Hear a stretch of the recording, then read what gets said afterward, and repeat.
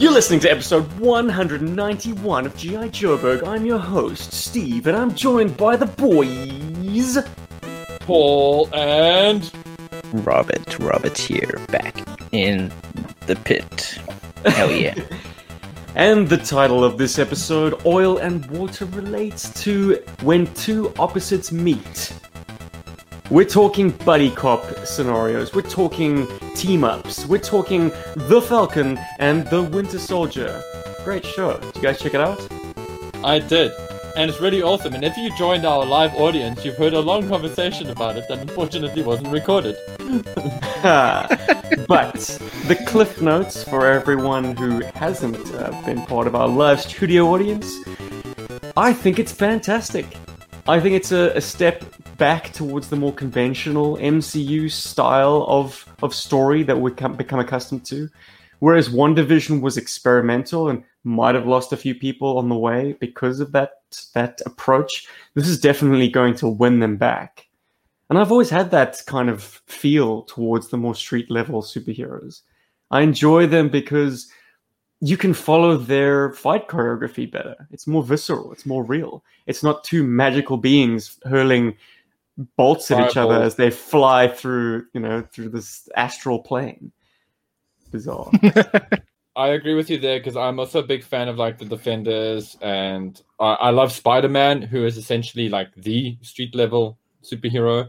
And so, yeah, The Falcon and The Winter Soldier is very comic book-like, and I enjoy that. And I find that the way that it's shot is very not TV, but very much more comic book styled, and very much to me in the style of things like New Avengers and Ultimate Avengers, etc.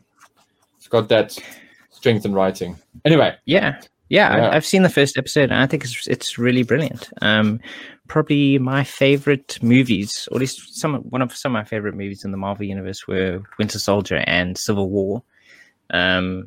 Probably more Winter Soldier, but yeah, the real world aspects of superheroics is more interesting often. Even though, yes, as a kid, I enjoyed playing with overpowered beings. I can appreciate all of it. And it's nice to kind of go from the over-the-top creativeness of WandaVision and come back down to like a more real-world representation of superheroics. That's quite a broad arc you've had there, Rob. As I recall, I had Cable and you had Deadpool, and while I was off punching some guy with my cyborg arm, you were inventing brand new powers, like reality warping powers, and Deadpool was off sort of flying around, commuting on the astral plane and multi-dimensions and stuff, fighting off It's threats. probably because I had no idea who Deadpool was at the time. You know, he just looked like some sort of super-powered, like, magic dude. He just looked cool, so I was just like, I can do whatever I want with him. but And then Flash flash forward. Yeah, it might have been the weird bot, little 12-year-old Robert just choking. Then flash forward to, I think, the last time we ever played with superhero action figures. And can you recall the content of that game, Robbie? I think it was very pared back. I think I played Hawkeye and you were Falcon. Very good. And it was kind of like an alternate reality dimension where we were the only people who remembered the actual world.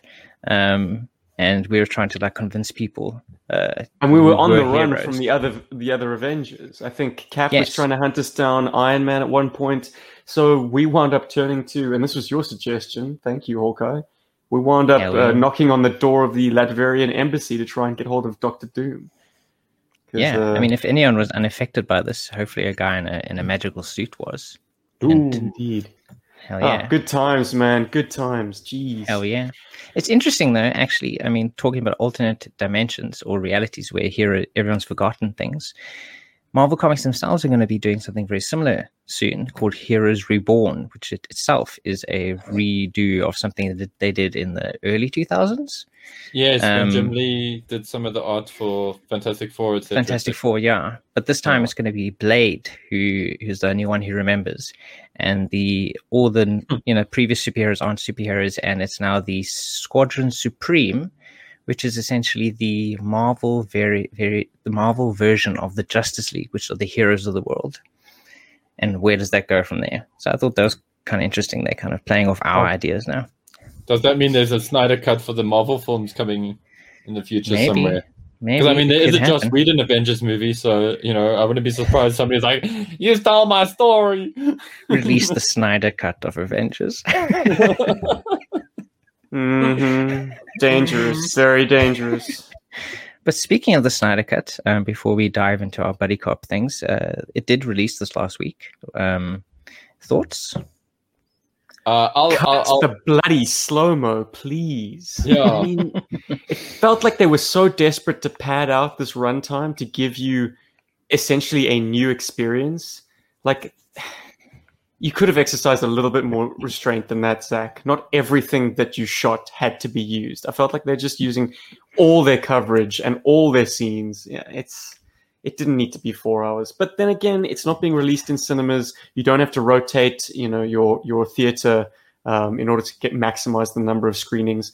It's all being digested in people's home setups. So you can make it as long as you want. Make it a week's worth of material. You're still going to get the same number of subscriptions. Or TV series, yeah.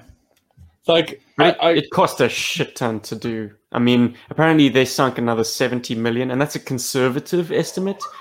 That was just for the reshoots and the re-edits and what they needed to pull the Snyder cut together. That on top of an CGI. That on top of an enormously bloated budget already, because like they shot this movie, it was completed. Then Zack Snyder's personal tragedy struck, and then Joss was brought on board, and then they went into reshoots. So they have made this film 3 times, and it's still kind of okay. It's much better than it was, but it's still not great. It's still not a masterpiece. So yeah, whatever. It finally fits in with the other movies, and I'm glad that he got to show what he wanted to show to the world finally. But yes, I feel that there is a shorter version of this movie, which is the perfect movie. It would be an interesting editor's exercise, really, to then try and take the 4 hour and chisel it down to a more concise, laser-focused story. And I'm sure it can be done, but I'm not going to sink another 30 million in to do it. But the fascinating thing I started discovering recently, I just stumbled on a video about the Hobbit movies. There are many, many people, fans of these films, who do fan edits. So they actually, I mean, I was watching this video and the guy was explaining his version of The Hobbit, because obviously The Hobbit is a very small book, less than 300 pages, which was made into a giant trilogy of movies, which people generally didn't like because it added tons of content that wasn't in the original book. So there are many fan edits of The Hobbit where people have kind of cut it down and made it more true to the books themselves. So I wouldn't be surprised if there are fan edits, or there will be fan edits out there of Zack Snyder's Justice League. Yeah. I gotta say, dudes, I hated the original movie. Hated it. I actually, I lamented the time I spent watching it, and I actually did watch it. But the Snyder Cut, at least for me, was more coherent. I cared about the characters more. I actually sat through the whole 4 hour runtime and enjoyed it. I actually enjoyed the story. I thought it was cool. I like that they set up a bad guy, or at least we had a decent villain. I love Darkseid's voice, or Darkseid's voice, whichever pronunciation you prefer. Really, actually, Wolverine. But I love. You're a strange boy. They definitively call him Darkseid in the film. Yeah, but it's not like the Leia versus Leah, conversation. But Lucas has said that both is correct, because different people from different areas pronounce things differently. That's why Han versus Han. Han, exactly. There's no correct version. It's just different dialects or different, what so are they Wolverine called? It is. No, Wolverine is wrong. But guys, I mean, it's not how do I put it? I don't have to defend myself on that, because thankfully I read a lot as a kid, so there was a lot of stuff I mispronounced, but at least I knew the words. Go. Hey, tying it back to Mr. Larry Hama, I recall him being quoted as saying that don't ever correct someone's pronunciation because it just meant that they learnt their words through reading. There you go. Mm-hmm. Exactly, you know. But Just be a little bit more subtle, you know, next time you want to kind of like criticize someone's pronunciation. Anyway, and then I enjoyed the Wonder Woman stuff, but I also hated some of the Wonder Woman stuff, and I'm going to sum up why I hated some of the Wonder Woman stuff, because every time she comes in with a slow-mo kick, where's Rob on this one? So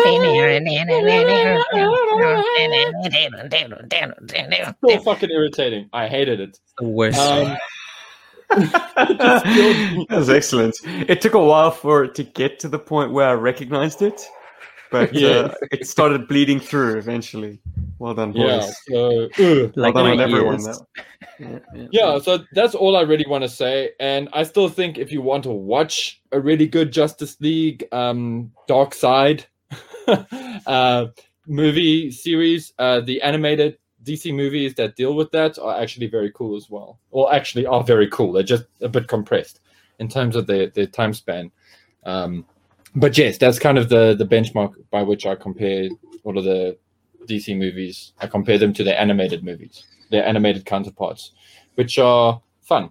But anyway, enough about that. I want to get into some buddy comedy, or maybe comedy, I don't know.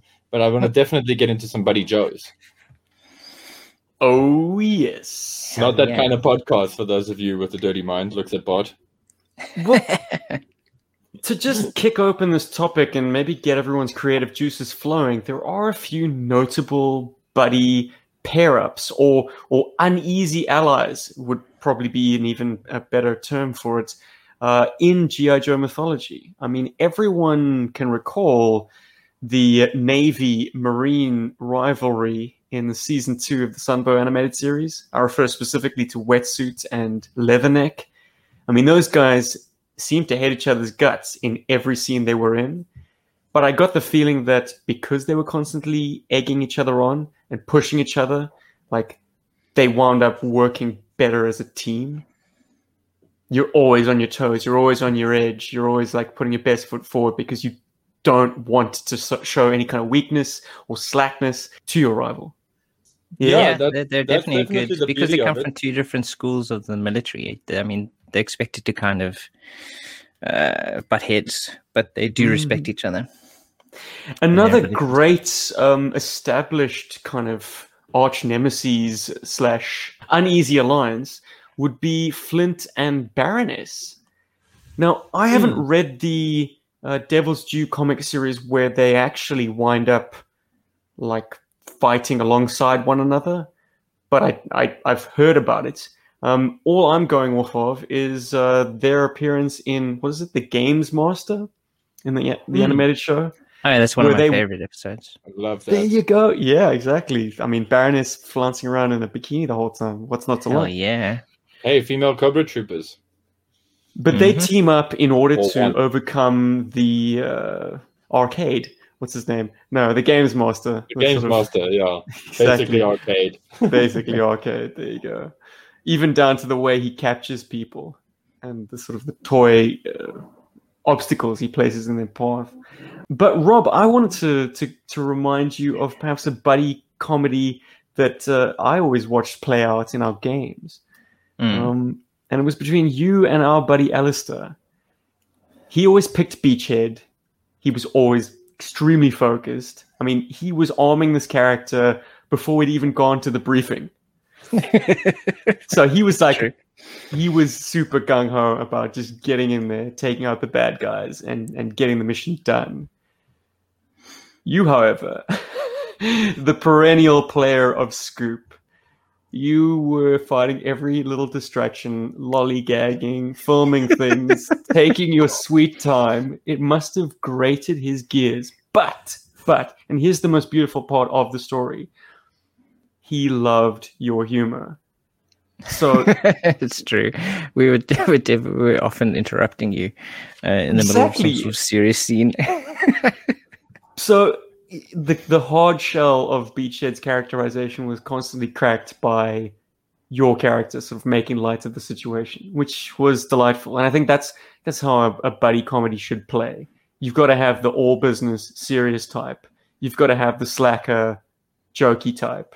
And you'd expect them to hate each other's guts, but actually the combination is more potent than them being separate. Yeah, man. Good times. Hell I've also been a fan of. I also like the whole. You're very similar to each other, and that's also why you butt heads. Like, sorry, I'm thinking. Paulie, do you have a pair up that you've got in mind? I've got a pair up. I mean, I've had many leading up to this topic, but the one that I want to bring forth first, which brings me a bit of a chuckle, is it's a Cobra team up, but it's Raptor and Crocmaster. And it's like, so it's the Raptor and the Crocmaster. And the thing is, like, if you look at their file cards, Crocmaster comes from being he's an alligator wrestler and a burglar alarm salesman. So this is a dude that didn't by the way, there's nothing wrong with either of those things, but he obviously wasn't sure on the direction in his life, and he did this, and then he just obviously fell into this whole thing of the alligator motif, and he just sort of went down with that in a big way. He was like, he just freaked himself up. So this is a dude that's like kind of unfocused and kind of just creepy for the sake of being creepy, and he's just that odd kid that would look underneath, and there's nothing wrong with these kids, by the way, but he was that odd kid who always looked under rocks and was quite happy to pick up a scorpion with his hand and all that kind of stuff. Whereas Raptor comes from, what I imagine has always been a sort of play on an assault on the 80s yuppie culture.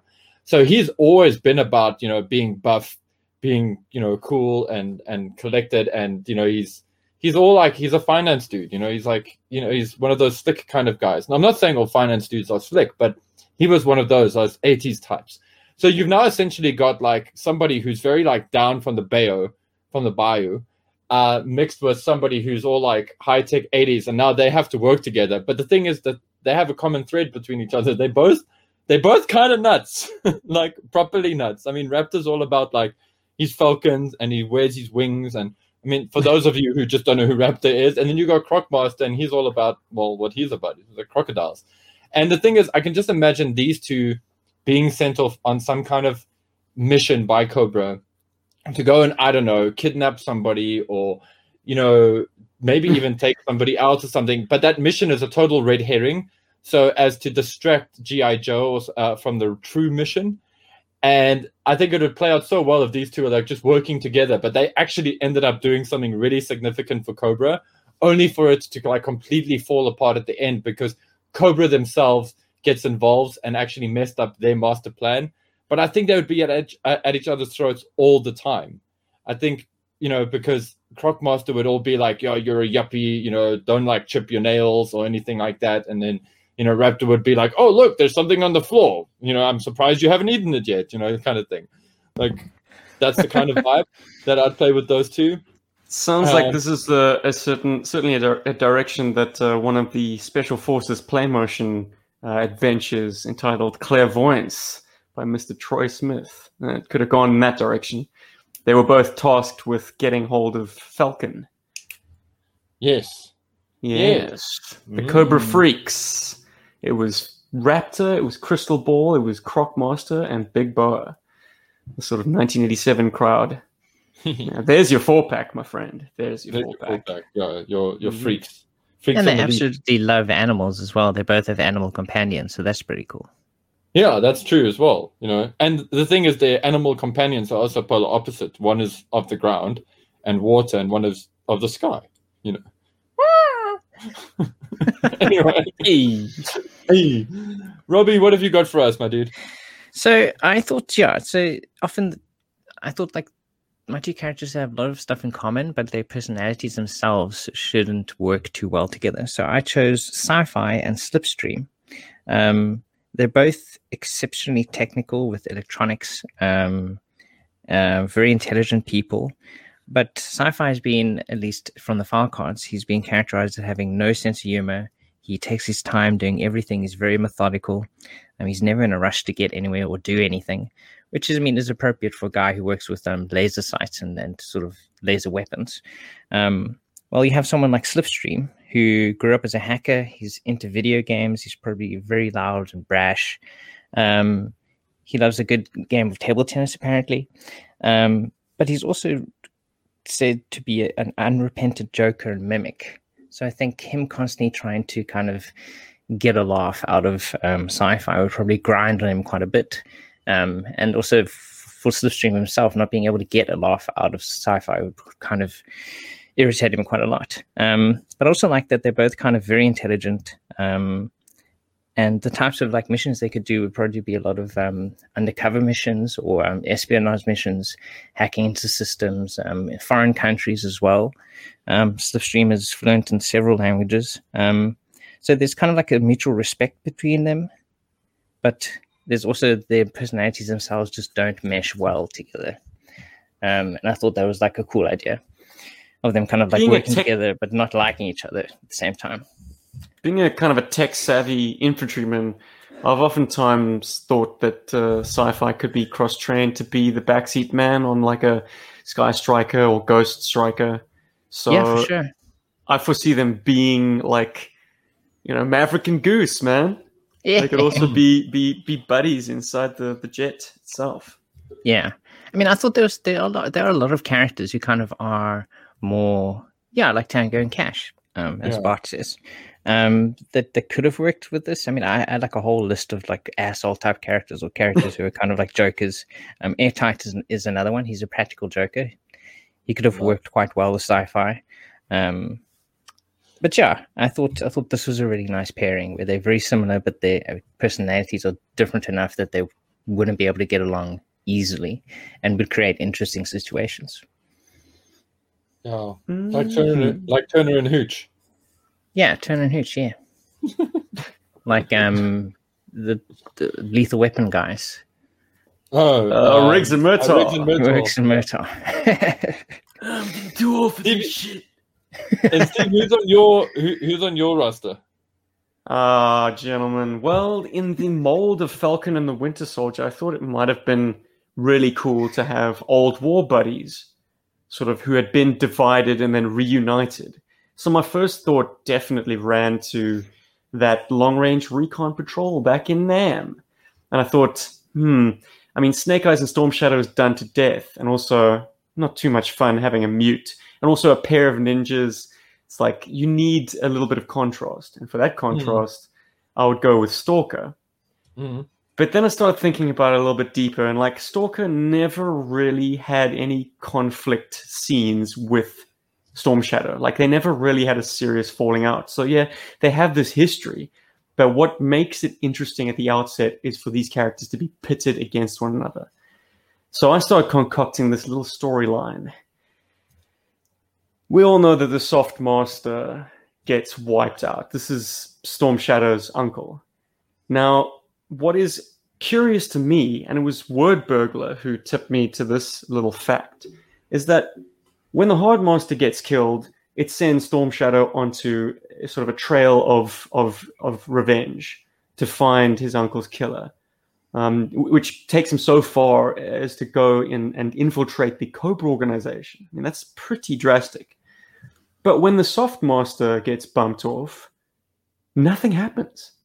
No one goes after the killer. It remains to be the biggest unsolved mystery as to why all the fuss about the murder of the Hard Master and no fuss whatsoever about the murder of his brother. Aww. Yeah. The killer is still at large. 1,000 Joburg points to anyone in the comment section who can recall who killed the Soft Master. Anyways, Soft Master had a modest, well, maybe not so modest, legacy, and one heir, that being Tomisaburo Arashikage. The Soft Master actually had a restaurant which was set into a tenement block in Spanish Harlem. It was called Comidas Chinas. Food, like it's a sort of Spanish and Chinese food fusion restaurant. And he also kind of owned outright the block of flats above it. And so Storm Shadow, being the sole heir, gets this restaurant, and he's like, oh shit, I don't know how to run a restaurant. I want nothing to do with this. But appearances must be maintained if I'm going to track down my uncle's killer. So who does he approach to run this restaurant? Any guesses? Roadblock. Boom! The block. Hey. Yeah. What makes this more interesting is, can anyone remember? Well, I suppose I've already left the breadcrumbs, but Roadblock quite handily defeats Storm Shadow in issue 24. Commander escapes. He is responsible for capturing Storm Shadow in the first place because he La Machined Storm Shadow's face, to put it into the words used in the book. So they clearly had conflicts before, and it would be nice if, Marvin Hinton gets this anonymous invitation to meet in this building, and he encounters Storm Shadow, and initially, of course, like any team-up movie, they fight. But what is greater than Roadblock's enormous imposing power and strength and aggression is the depth of his compassion. So Storm Shadow appeals to him, on that level. Like, I don't think there's a Joe with a bigger heart than Roadblock. And if he can help, he will. So the mission being to find Storm Shadow's, or to find the killer of Storm Shadow's uncle, is what inspires him to help out. And on the one hand, you've got this kind of like comedy, I suppose, of them working in a kitchen. But on the other hand, you've got them peering deeper and deeper into the mystery and trying to find out who killed the Soft Master. Yeah, man. And I was thinking like the sort of the mid-season reveal would be the fact that when the Soft Master was blown up in a vehicle accident, he wasn't alone, and that there was a young boy in the car, and that the end of the season reveal, they find the killer, but they learn that the boy was not only Cobra Commander's son, boom, bombshell, but second bombshell, he's still alive. Oh, shit. And in the final duel between the killer and Storm Shadow, it's Roadblock who intervenes and says, like, no, man, this guy needs to answer for his crimes. Like, you can't give him the easy way out. You can't just slit his throat and be done with it. So there's kind of a battle of moralities as well worked into the show. I think that'd be kind of fun. And I think these two characters would play off each other in much the same way as you had the great chemistry between Power Man and Iron Fist. They're both street, but they're both street from different walks of life. Completely different walks of life. And them having Spanish Harlem as a sort of a very ethnic background for this all to play out in. So many dimensions. And the fact that the Comidas Chinas restaurant is set into a tenement block, like you've got to deal with tenants and all that jazz. Like there's so many great like potential episode elements to play into it. Maybe even a romance. Hey, have we ever seen Tommy or Marvin have relationships? There is a little bit of that, but it's in that Master and Apprentice. There seems to be a bit of a weird love triangle thing that goes on between Tommy's student and Snake Eyes, his former student. So, that sounds really cool. Just thank you. Just to address it, I think I goofed a little bit. It's not necessarily a fusion restaurant. It's literally just saying Chinese food in Spanish because yes, they are in Spanish Harlem, so it's appealing to the local clientele. Yeah, so that would be my kind of buddy comedy situation, gents. I like that. That's actually really cool. I really like how you set that up and where that could go. And it's cool because it's also not just the military life. It's more like, what are they doing in this very different situation to being military officers and actually completing missions, which is quite cool. It's kind of setting it in a place where a lot of a lot of things can happen, as you said, with the tenement, with the restaurant itself. Like, how do they manage your ordering stuff, customers, and there's lots of kind of like feel good things that could happen where they help different customers with different problems and things. It's like basically Iron Man, Iron Fist, and Luke Cage. Yeah, you know. I also dig. So one of the things that sort of inspired this line of thinking was from DJ's file card for me, where it basically says like he's the most irritating member of G.I. Joe. In short, like it just like he just drives everybody crazy, and I mean, you know, it's bad when he's Battle Force 2000 and he's not even like, you know, part of the same roster, like you know what I mean, like in the same year. So yeah, so to quote something from his file card here, his teammates can count on DJ to get the message out, even if he has to rebuild the transmission from parts. Once he's on the air, it's his chatter that they can do without. And like they try to give like a bit of a rap thing there, and I really didn't want to play into that. But yeah, I kind of feel like DJ with pretty much anybody would also be really interesting. Just because I think he's also kind of aware of the fact that he is what he is, but I think he's just kind of you know, he thinks he's cool, and I'm not saying he's not, but in his world, he's cool. And in this world of the military, he's not cool. He's not the cool guy. And so if you put him up with, and the person I was thinking of is who Stephen mentioned earlier was Stalker, actually, because I can imagine, because, you know, DJ comes from being a DJ and Stalker comes from, you know, being on the streets and things like that. He knows the lay of the land there, and maybe, you know, Cobra or some force is doing something, and they're the two best sort of undercover agents to handle it. And I can just imagine that these two generations of sort of street would also clash with each other. Like they would have stuff that like they would both like agree on, but they would clash. I think DJ would drive him absolutely crazy, you know, because like, you know, Stalker would be the straight man. He would be all like, you know, go in there and like smash people up, and he'll say something like, you know, I'm gonna rip off your balls or something, and then DJ will be like, oh, Stalker, we're gonna rip off some balls on the next room, you know, that kind of thing. Or, you know, like, you know, like he would be, where Stalker would be like Michael Jordan, like DJ would seem a lot like Dennis Rodman. He'd be like Dennis Rodman, you know, or Paul's talking about sports. Yeah, jeez, Rob, we're lost, man. What are you talking about, Paul? Maybe someone in the comments can help us. But yeah, that's just kind of the vibe that I get. It's like completely out there, but actually really good to have on your side kind of guy, DJ. Because did anyone think of any pairings that pair male and female? Or is that just a recipe for trouble? Are we looking at kind of potential romantic entanglements?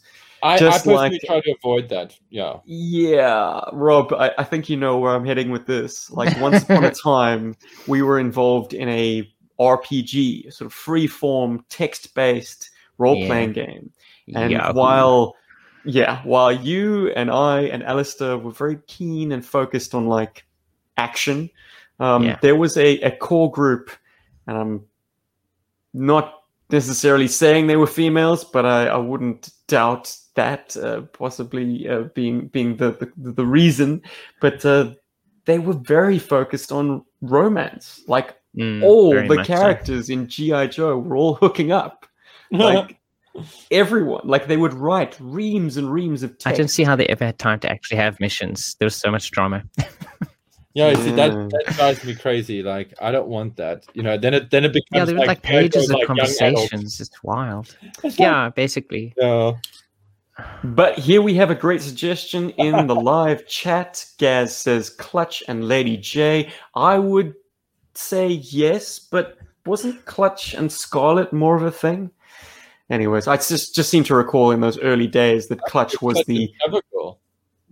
Oh, okay, well, yeah, if you're talking about Sunbow, but in the early Marvel comic issues, Clutch had a running, I suppose, tete-a-tete with Scarlet. I mean, he was the completely shameless ladies' man, you know, greaser. And of course, the only female on the team is going to get a lot of his attention. And Scarlet would just constantly rebuff him. Like, not a chance, loser. Because, you know, she's as proficient and as, like, focused as you're likely to get on the Joe team. I True. thought Destro and Lady J, because of their potential family connection. From the Sunbow cartoon. Oh, yeah. God. Their potential family and wait for it, Dagon, connection. I just want to put that out there. Carry on. Explain. Dagon is one of the old gods from H.P. Lovecraft, and in that episode, that castle that they inherit is basically inhabited by Dagon in the bottom of underneath the castle, and that's lifted straight out of H.P. Lovecraft. And also, if you guys, I know you don't like horror movies, but I mentioned Necronomicon a few episodes back, and there is an episode in the Necronomicon which is exactly about Dagon, and it's set up the same way, inheriting an old castle manor, blah blah blah. Yeah, anyway, Well, the comic books also touched on this potential for brushings in the future, where Flint and Lady J are paired up with Destro as he tries to take back his family home in Scotland. They go on a kind of an uneasy alliance type mission side by side with Destro. And by the end of it, Destro's actually kind of romancing Lady J, and she's not exactly putting it down.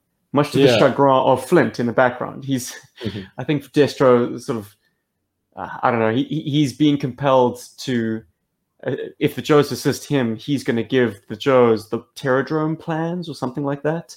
And by the end of the issue, he says to Flint he says to Lady J as he's handing over the plans, is the problem with making a pact with an attractive woman is one is obligated to honor it. And he kisses her hand. Oh, so smooth. But basically, maybe there's potential there for not only an alliance, but also this kind of like dalliance that they then would rub in the faces of their respective partners. I'm starting to get like that group of RPG writers. Well, let me throw in my 2 cents. Focused on the romance, baby. No, actually... This would totally not be on the romantic side of things, but a team up I've always liked an idea of is Scarlet and Shipwreck. But the scenario would be that Snake Eyes is, when Scarlet has those moments where her and Snake Eyes are kind of apart from each other, they're still very much in love or whatever the hell. But they're apart from each other because they've decided, it can't work. Oh, blah, blah, blah, blah. I think Devil's Due really rode that camel hard. But I kind of like the idea of a Scarlet that sort of distanced herself from Snake Eyes. And then having to be paired up with Shipwreck. And Shipwreck, he's not actually hitting on her. He is just the quintessential sort of misogynist kind of, guy. He's like not down for women's rights or any of that stuff. He's just the man, like complete like alpha male asshole kind of vibe. But he is a badass soldier, and he has got some cool things about him, where, he, for example, he doesn't necessarily patronize Scarlet, but he keeps teasing her, but he's not actually romantically interested in her. He's just really, it's just like they're actually good friends. And, he ends up, for all of this coolness of being, I'm the badass guy, I don't care about sensitivity, all of this bullshit, he actually ends up being the person who she confides a lot of stuff in, So like when they're on mission, she would like say, I really hate it when like Snake Eyes orders tacos. I mean, have you ever seen a guy with a burnt face eating tacos? Well, you don't want to. kind of thing. And he's sitting in the back there going, I hate my life. Why am I with this woman? Why is she telling me this stuff? Focus on the mission kind of thing. And he's like, but that ass, because she's taking points. Like, I like that kind of dynamic too, because they're just really, really, really good friends, and it is actually platonic. And I feel like Shipwreck is kind of the guy that could make that work with Scarlet without it being romance. Just it'll be, that could be interesting as well. For me, and I've played that scenario in my head because I'd love to one day do that thing. Yeah, but it's like completely, whatever's. Well, another interesting for a second that these characters actually have an arc. What? They start out hating each other and then eventually become confidants. Jeez, Paul, unprecedented. No ways. Yeah, Joe. Yeah. A cool suggestion I saw Bart make was a cool pairing would be Tidgebang and Snake Eyes. Because obviously Snake Eyes says nothing and Tidgebang has a vow of silence. I mean, they make a cool show. It's only a matter of time in a whole new direction. It's only a matter of time before Liefeld introduces Snake Eyes to Deadpool. And I think we've joked about it before, that like Deadpool brings enough mouth for both of them. But it's like, I don't need all that bullshit in my Joe book. I just need military action. I mean, in my Joe book, I just need military action. Yeah, dude, I hear you. But, the thing is, like, some of the comics that, Bart has been sending me some of the comics, and which is really cool of you, by the way, dude. And a lot of those books have actually just been very action heavy. And I kind of go, cool. You know what I mean? Like, I enjoy drama in comic books if it's done well. if it's got the right momentum. But I'm also thinking of a play motion, not so much of comic book. So nice. Gentlemen, shall we cap off our oil and water famous pair-ups conversation? It's interesting to me that this is the topic for episode 191, because guess what, Paul? You came up with it completely free and independent of the fact that on the other G.I. Joe podcast I had a hand in, Talking Joe, this was a listener question back in episode 83. Yeah. Whoa! Interesting. Yeah, Crazy. So we put it out to the listenership, and they came back with some fantastic suggestions. Check out episode 83 of Talking Joe if you're so inclined. I'm totally going to do that. Chief and I concocted a little something, also involving Roadblock, but this time pairing him up with Cobra's poet laureate, the mercenary, Major Blood. So here's a taste, ladies and gentlemen, of Block and Blood. We've got a story to tell you about a pair of badass hombres that set out to wage lyrical warfare across the globe. The Block and the Blood. This is their story. I'm big, I'm bad, I'm hitting Marvin Elf. Qualified French haute cuisine chef. Busting out tunes in the local church choir. Now check out my homie, he's such a live wire. Blood by name and blood by nature. Sebastian to my friends, but you can call me Major. My mind is tactical, a shiny steel trap. So don't get in my way or give me none of your crap. A gourmet chef with no taste for cobra. I'm stomping them snakes till I make my quota. Busting out of cuffs, flipping over vamps. Much love to my family, my granny and my gramps. I gave a kid a gun to shoot his dad in the face. Breaking international laws all over the place. I wear an eye patch purely for style, and my poetic poems are sure to beguile. They'll fight for freedom wherever there is trouble. You'll find Block and Blood will be there on the double. They never give up, they are always there, fighting for freedom over land and air. Block and Blood, we be road tripping. When hunger hits, fried eggs we be flipping. When you're feeling low and woozy, make sure you slap a fresh clip in your Uzi. If you piss us off, you better vamoose, or I'll bust a cap in your ass with my deuce. Block and Blood, yo, and we out. Do I get to say it now? Damn fool, we out of here. Cobra retreat! Criminally underplayed, but hey, it's nice to get an opportunity to throw some shine at an old Talking Joe jingle. Dude, that was awesome. The burgers. That was the Chief. The Chief, he backtracks, he scores. I just say the words. That's fantastic, dude. Damn, okay. We're better look out. My body is a weapon. Shall we crack the open? Block and the Blood. Don't forget the those. Are we going to set the post box, the pit, to detonate? Steve, is that what you were getting I at there? think so, but while you queue up our follow-up audio file, yes, ladies and gentlemen, we've got another love letter sent to us via the emails at a real South African hero at gmail.com in voice note style. Great stuff. While he cues that up, we've got another one. This one from Outback Stew asking, if you were a weapon, which weapon would you be?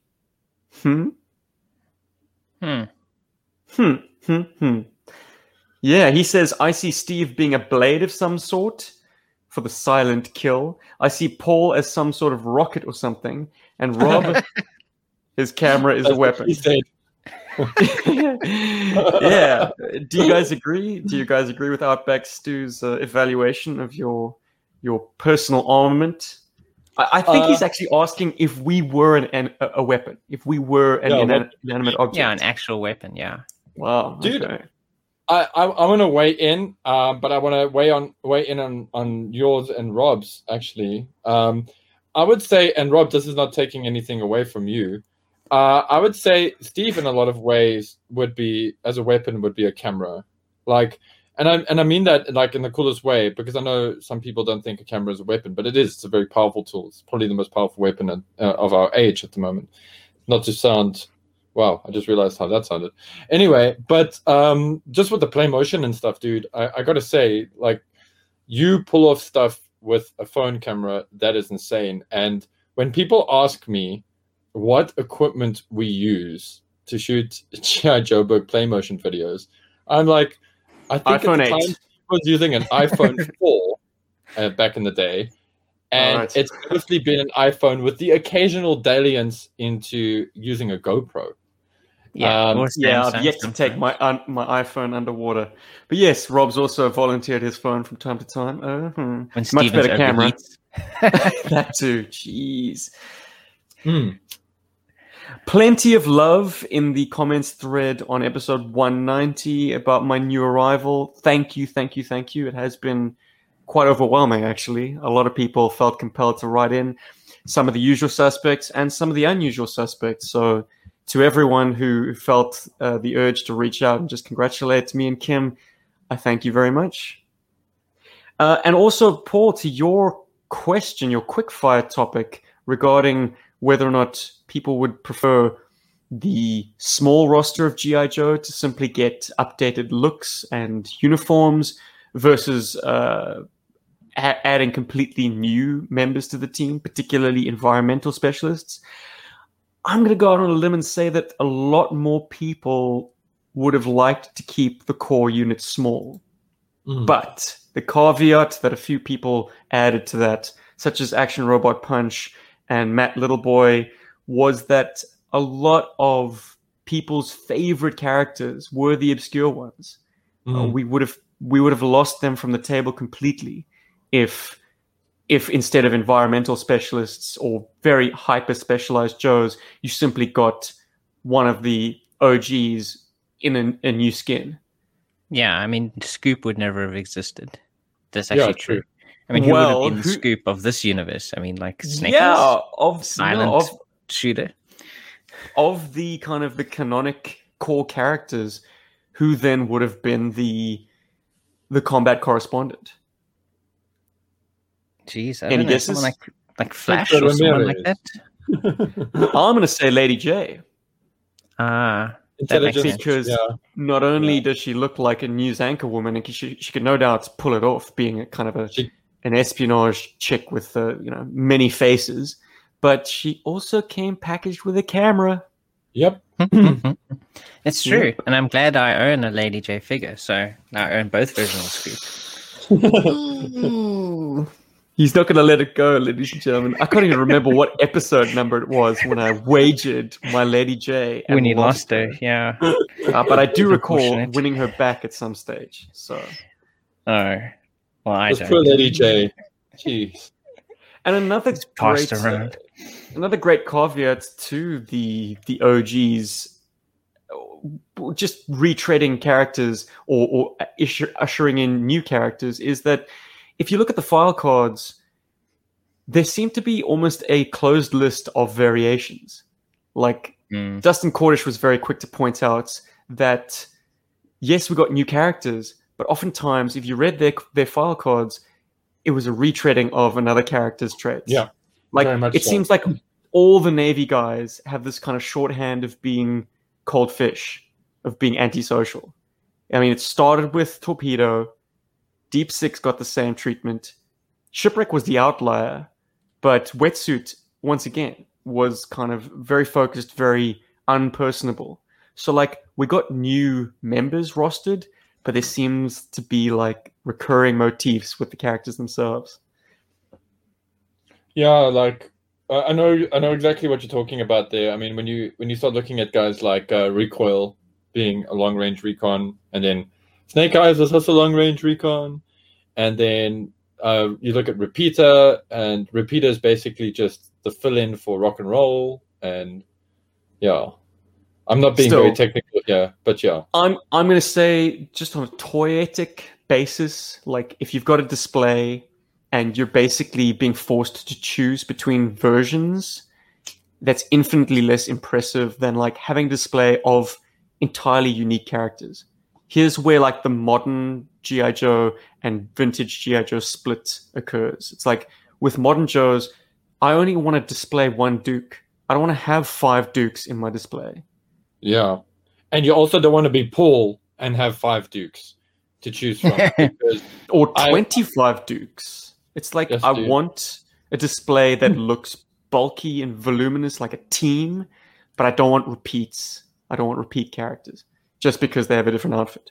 Anyways, that's just me. I'm not saying that I should insist that everyone else jump into the fire with me. No, that's why it was But, such a cool topic to put out there, actually. Like, that feedback was great. I mean, I looked at some of it leading up to this episode, and I got to say, it is really cool to get guys tucking in. There was one that I want to mention, and I'm sorry that I can't quite remember who said it, but they basically the original G.I. Joe. Oh, I know where you're going. I've got it in front of me. That. Yeah. Oh, yeah. Yeah, and I yes, like, absolutely. and I think subconsciously that must have been in my mind because I wasn't even thinking of that. Mm-hmm. And then boom, and then somebody mentioned it. And I was like, oh yeah, that's right, they did do that. That's pretty cool. But guys, what I wanted to add to that is, I was sitting today and I was thinking about it, and I was actually, and I'm sorry, I keep doing this, but I was just looking at He-Man's Origins figures online because somebody in a local toy Eberg group, and the master of the podcast. somebody on a local toy group was just very happy that he managed to get a Triclops or whatever the hell. And then I thought about it and I was like, wow, like, you know, to actually get a complete set of Motu characters, it's not the biggest roster. I think all in all, it's about 50 figures, all in all. Okay, so if one wanted to collect the entire thing, you know, it's 50 figures. And then I thought, well, you know, G.I. Joe is significantly more.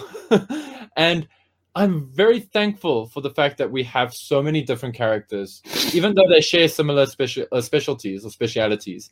Because this has been a toy line that is just kept on giving, you know, and it gave it all in the 80s and 90s, to be fair. I mean, yes, the modern era and all that stuff aside, and if you want to get into all of that stuff, awesome, because then it still gives. But it's a toy line that hasn't stopped giving, and it's just amazing in that respect. You know, that, you know, even now, 30 years later, we can still get excited about, you know, a DJ toy that comes in your post because you've never had him. You've known about him for like forever, but now you finally have DJ, you know. Yay. I've grown to like the toy quite a bit, actually, but it's just, that's the magic of G.I. Joe, I suppose, as well. It's a toy line that's just enduring, you know, in that respect. All right, Paulie, do you have that voice clip queued up, my brother? I do. Oh, hold Hello, on. G.I. Joe Berg. This is Psychelt. I have been reviewing your psychological profile, and it appears that it's obvious you have a huge mental capacity for G.I. Joe. Could you tell me about your most recent dream about G.I. Joe action figures? Thank you. Hell yeah. Yeah. Who wants to start with that one? I'm trying to think. I mean, I tend to struggle to remember my dreams when I have them. Maybe daydreams. Daydreams might be easier. Yeah. Mm-hmm. For a while now, I've been trying to think of like a cool story for Scoop to have. and I've been kind of like struggling to figure out something for him to do. I think the closest I got was kind of like an espionage mission where he apparently gets captured, but that was part of the plan the whole time. I think that was like the main thrust of my daydreaming around G.I. Joe recently. Here's an interesting jump-off point that we actually discussed on the podcast, and unfortunately this was in your hiatus, but in terms of the technical approach to a scoop play motion, Paul and I thought that the most interesting way of presenting it would be the found footage way. Literally, it's kind of like they're going over Scoop's tapes. Like we're seeing... That is a cool way of doing it, yeah, his perspective and what he's filming. We're seeing what his camera sees. But what I want to know, and we had an answer for this in the episode, but without prefacing it, without giving the game away, I want to know from you, Rob, would you have Scoop always behind the camera, or would you play him up to be an anchorman from time to time, step out in front of the camera? Well, I think the character he was based off was very much an anchorman more than the guy always behind the camera. So he was more of the guy in front of the camera, kind of doing the interviewing, doing the talking. So I'll probably have him in front of the camera some of the time. But the thing is also he's the only character that has the camera. I mean, he can't really give it to someone else, can he? So his role in the team is to film other people doing things. I think there might be opportunities for him to kind of like to set it up and kind of like narrate what's going on. Or conduct interviews. But practically it would be him behind the camera and you just see what he's seeing. At least practically. Well, I hope that's of some help to you, man. Just a kind of maybe... Yeah, no, for sure. They'll get a look in some more daydreams going on. And then there's that weird moment when Clutch approaches Scoop and his camera skills, and he's like, "Hey, Scoop, I got a bit of cash for you if you got that camera ready." Yeah. Dodgy, got some Clutch. Cool shit. You can film. Scarlett's got to change that unitard sometime. Somebody's like, "What's Scoop doing here?" He's holding the camera. Oh, yeah, and then you can have him filming a bag, being blown in the wind and stuff. My most recent daydreams relating to G.I. Joe have got to be about the content of Roadblock and Storm Shadow's, I don't know, dialogue together, or the experiences and their perceptions that they can have. What is so interesting to me, and it made me feel warm and fuzzy inside, and I hope it had the same effect on anyone else watching the second episode of Falcon and the Winter Soldier. Oh, geez, Paul, you've cursed me. The Falcon and the Winter Soldier is they have a little bit of social commentary. Yeah, they're walking through like a very spoilers. Well, okay, let me not spoil it then. But basically, like there is an element of like almost racial prejudice that plays out, and I think that is a fantastic lens that G.I. Joe has actually distanced itself from.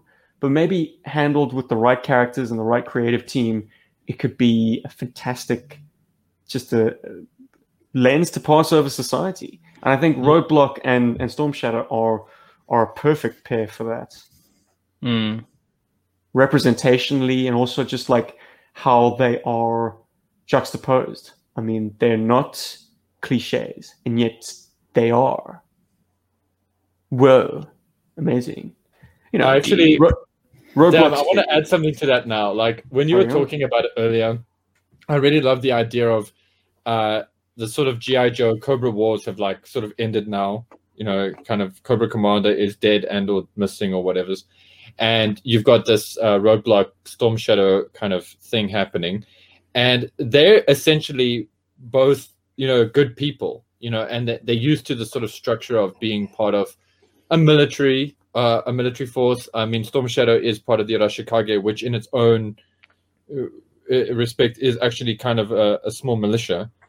And they can't help but help people, and you sort of said it there, like when people in the neighborhood have like trouble, these two sort of sort it out, and they still have like a lot of the old G.I. Joe contacts, so they can still like, call up, DJ or Sci-Fi or whatever is to help them hack something or whatever is to get intel on somebody and sort of bust some drug dealers nuts or something. In there sort of, I'm not saying it's the way to go. I'm just saying it's just something that just popped in my head now, and I just had to get it out before I. All right. Well, what are we calling this buddy series? Bullets and Blades. I think it's a little bit too serious. The Ninja and the Chef. Shadow Block. Shadow Road. What's Road that? Storm. What the cleaver and the cleaver and katana?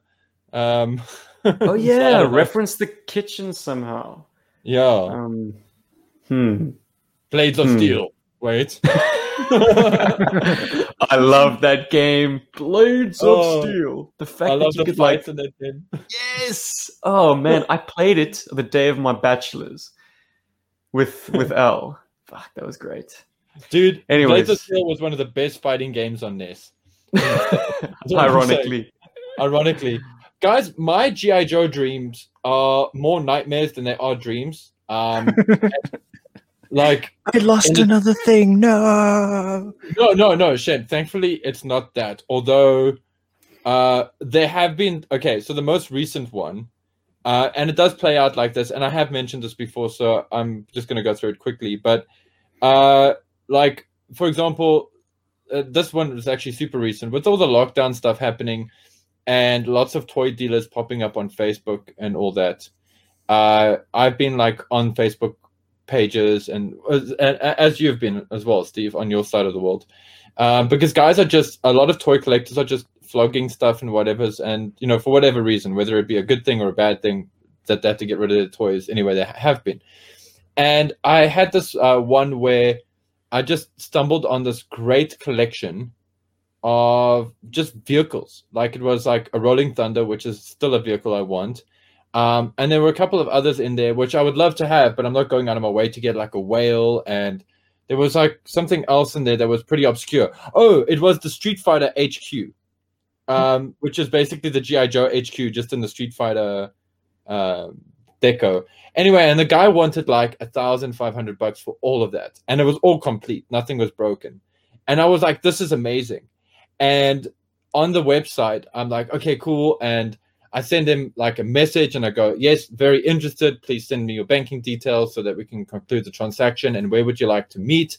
Are you in the, and I do all of this stuff. And then he goes, sorry, buddy, it's like, it's been sold. But I'm like, that's impossible and it's just this like whole stupid back and forth. And then the same stuff appears from another seller who's obviously the guy that bought it. And then it gets like more expensive. And then I'm like, oh, cool. Okay. I'm really interested in these, blah, blah, blah, blah, blah. And then it just keeps going down this whole rabbit hole of being like sold. So that was the one I had recently, which sucks. And then there was one sort of before then where actually, Robin, you just reminded me of it now by saying losing. I kept thinking that I had of all the toys in G.I. Joe, a Flak Viper. And so, like, in my dream, I was like busy like organizing my G.I. Joe collection, or I was doing something with my G.I. Joe collection. I was like, where's my Flak Viper? Like, and I'm like searching high and low for the damn Flak Viper and everything. And then I'm finding like the weapon. Right here, Paul. I've got him right here. Cool. Courtesy of our friend from the Philippines, Robert Kalupitan. It's Sweet. Yours. I just have to leave my exile and come home. Yeah, you have to return from Elba. Boom. Yeah, and then it like, yeah, so that's kind of been like my dreams. So Psych Out. I hope that helps your psychological profile for the And once again, thank you, Troy Smith, for the voice notes. If anyone else wants to send us their thoughts, their questions, their innermost desires, just record a voice note and send it to arealsouthafricanhero@gmail.com. Keep it around 30 seconds. That'd be great. Thanks. Or you could just reach out to us in the comment section down below. If anything we've said in this episode has piqued your interest, it's always a fun discussion to tap into. And be advised that anything that you say or do can be voiced in a future podcast. Will be aired. And also, exactly. If you want to be part of our live studio audience, you can check out our Patreon, That is patreon.com/GI Joburg. If you want to join one of the awesome, Patreon, or join our awesome Patreon Berg Force, and support something that's really awesome in the form of GI Joburg. It helps us a lot, so thank you guys. And if you want to wear some cool t-shirts, we've also got them available on our Teespring. And you can check that out on the screen. It's our teespring.com stores. Check out GI Joburg, the merch, for some of our very, very cool t-shirts. And I got to say, while I'm here, thank you so much for the support for the Renegades shirt. I have decided I will extend its availability to the 30th just because it's been pretty popular, as a lot of guys have been picking it up. And I figured, let me leave it up until the 30th because guys maybe got paid late or whatever. So you've got until the 30th to grab the Renegades t-shirt. What's your favorite merch, Paulie? Ooh, dude. Favorite work of art that you've entered into our Teespring? I really, really love the Cobra Eel and the Snow Serpent. Those are my current favorites. And I kind of, it's difficult. Team 85 for the win. It's like you got to pick your favorite children here. That's the problem. But I think my three favorites, I'm going to narrow it down just because I've worn my Iron Grenadier shirt to death. And that was like my super favorite for the longest time. But I'm really, really loving the Snow Serpent, the Eel, and the Beachhead, actually. Like, I would love to have my own Beachhead shirt. Just unfortunately with shipping, bringing it into South Africa is a bit tricky. But yeah, what is it with customs? They flag T-shirts. Yeah, I guess dude. There's so many people importing like wholesale T-shirts from China and stuff to sell here that Yes. our local customs slap a huge tariff on that. It's just apparel. I think it's because it's something that is available locally. Actually, It's ironically, clothing, but I think clothing in general. That's also why the comic book shop I work at, we don't ever import t-shirts. apparel because it really messes up your shipments at customs. dude. And also, if I'm going to say this, but it is a fact. If you are getting apparel items from China, you will have no problems. Ooh. Yeah. Oh, So okay. It's a trade agreements and things like that, you see. So we need to find ourselves a merch store that makes stuff in China. That ships from China, yeah. For us to get it into Alibaba. the country with minimal tax. Oh, there we go. Perfect. Alibaba Damn. will ship to you. I tried to get something from Alibaba the other day, AliExpress, actually, to be more accurate. And the items cumulatively came up to $15. It was just some decal sheets for model kits. But the shipping was, ladies and gentlemen, I hope you are sitting down, but the shipping was $162,000. No, don't talk shit. Seriously, dude. I cannot believe it. I was like, Scam. I was like, what the actual F? Like, how? And then What are they shipping that in? Like a private airplane? Like a dude carries it to you personally? I have no idea. But like, it turns out any shipping from China to South Africa from AliExpress is like $100,000. It's crazy. And then I thought, okay, maybe it's the one item. So I removed the one item. And it's true. It was the one item. It reduced it to $68,000. It's like, what am I shipping? A house? The courier takes you out for dinner, takes you to a hotel room afterwards. You Yes, have a good dude. night. And brings the next lube. day you have your package. Crazy. Anyway, guys, yeah. All right, it's time to go off and change a diaper. Yeah. me love you long time. I like that sort of thing. Yeah. Oh, yeah. Yeah. The 5 stages of excretion. Anybody else got any closing remarks? Or are we leaving it on that?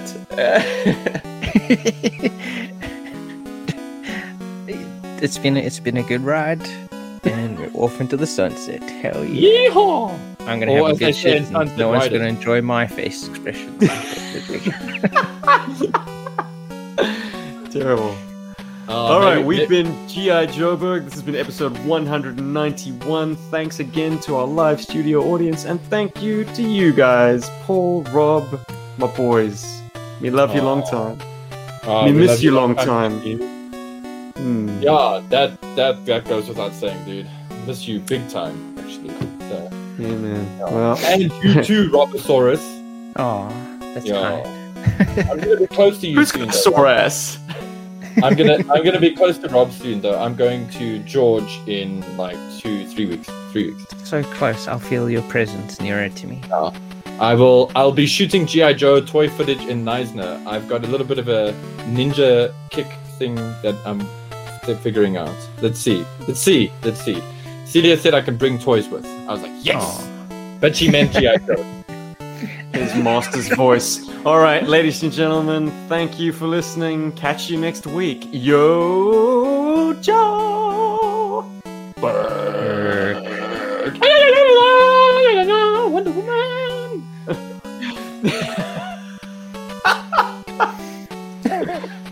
Oh, God. Come on, Rob. Come on. Dan.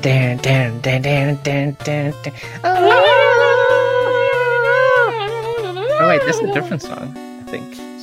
It's a new one. It's just equally annoying every time. We have to change it up, you know? Yeah. Now I need to go and placate my screaming child. All right, boys. Thank you.